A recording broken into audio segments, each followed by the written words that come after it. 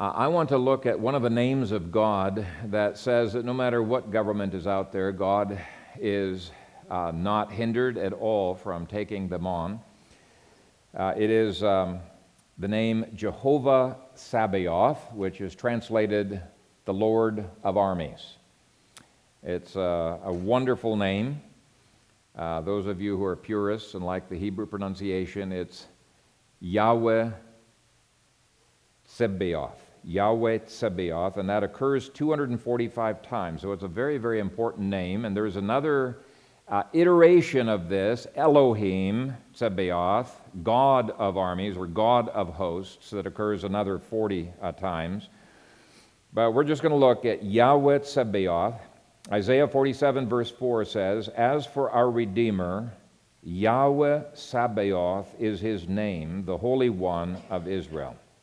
And several times in the book of Isaiah and other places, it says Yahweh Sabaoth is his name. Now the root for that name, Tsebaoth, means war, fighting, and army.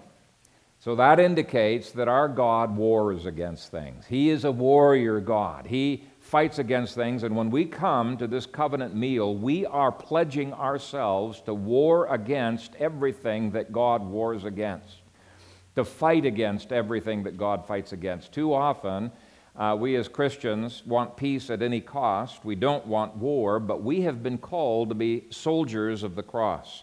And these 245 scriptures indicate that the hosts of heaven are under God's command, and we are under his command as a part of that army. We're a part of that, of those hosts that he commands. And there are two applications that I want to make from this name, Lord of Armies. First application is from the word armies or hosts. It depends on your version, how that's translated. And the application that I want to make is that we do not need to be fearful or afraid when we're in a minority, because greater is he who is with us than he who is with the world. And I think of the time when Elisha was surrounded by all of these enemies in his city, and his servant was terrified. He was scared to death, and then Elisha wasn't fearful at all. He said, "Do not fear, for those who are with us are more than those who are with them." And the servant's thinking he's kind of a little bit nuts, but he prays that God would open up his eyes, and all of a sudden he sees everywhere, all over the mountains and in the sky, these fiery chariots and horses and the angels of heaven ready to take out the enemy. And all of a sudden he is no longer afraid. And I think when we feel down, when we feel it's absolutely hopeless to take our nation back, that we need to take courage that our God is the Lord of hosts. And David took courage with that when he came up against Goliath. He said, "You come to me with a sword, with a spear, and with a javelin, but I come to you in the name of the Lord of hosts, the God of the armies of Israel, whom you have defied. I come to you in the name Yahweh Sabaoth and Elohim Sabaoth, whom you have defied." And God is a God who wars against them, right? So we should be encouraged. We're just a part of his army, and our God is never defeated.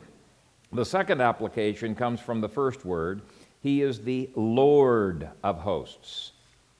Well, that means he sets the agendas. Yes, he fights, but it's not so much that he is fighting for us, but we are fighting for him. He does fight for us, but only when we are fighting for him. And I want you to turn with me, if you would, to Joshua chapter 3, verses 13 through 15. This is just an incredible little passage here. Joshua 3, and let's begin reading at verse 13. Nope, it's not Joshua 3. What chapter is it? I wrote that down wrong. Chapter 5. Chapter 5, beginning at verse 13. "And it came to pass, when Joshua was by Jericho, that he lifted his eyes and looked, and behold, a man stood opposite him with his sword drawn in his hand. And Joshua went to him and said to him," notice it's capital H all the way through, so even though it looks like a man, it's really the Lord Jesus. It's a pre-incarnate manifestation of the Son of God. "Said to him, Are you for us or for our adversaries? Now, what does that question imply? It implies that Joshua at this point has Israel at the center of his focus. All of life revolves around Israel. Are you for Israel or are you against Israel? And God just says, no, I'm going to contradict the assumption that goes in there, that that's a question that's legitimate. So he said no. Now, Joshua did not ask a yes or no question. Are you for us or are you against us? And God says, no, I'm not even going to follow that assumption. No, but as commander of the army of the Lord, I have now come. And Joshua fell on his face to the earth and worshipped and said to him, what does my Lord say to his servant? Now that's the attitude we should have. God-focused. What's your agenda, Lord? Are we for you or against you? It's not whether people are for me or against me. And then in verse 15, then the commander of the Lord's army said to Joshua, take your sandal off your foot, for the place where you stand is holy. And Joshua did so.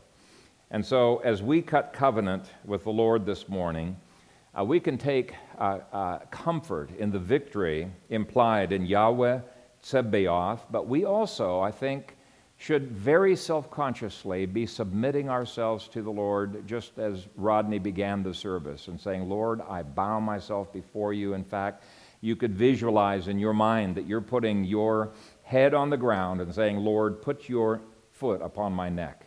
That's what the suzerainty treaties, the kings did to the kings that they put under their protection. They put their foot on the king's neck, and they said, okay, now rise up, and they would embrace them, and they say, now that you have submitted yourself entirely to me, I will protect you. I'll care for you. I will fight for you. And that's what God promises to do in the Lord's table.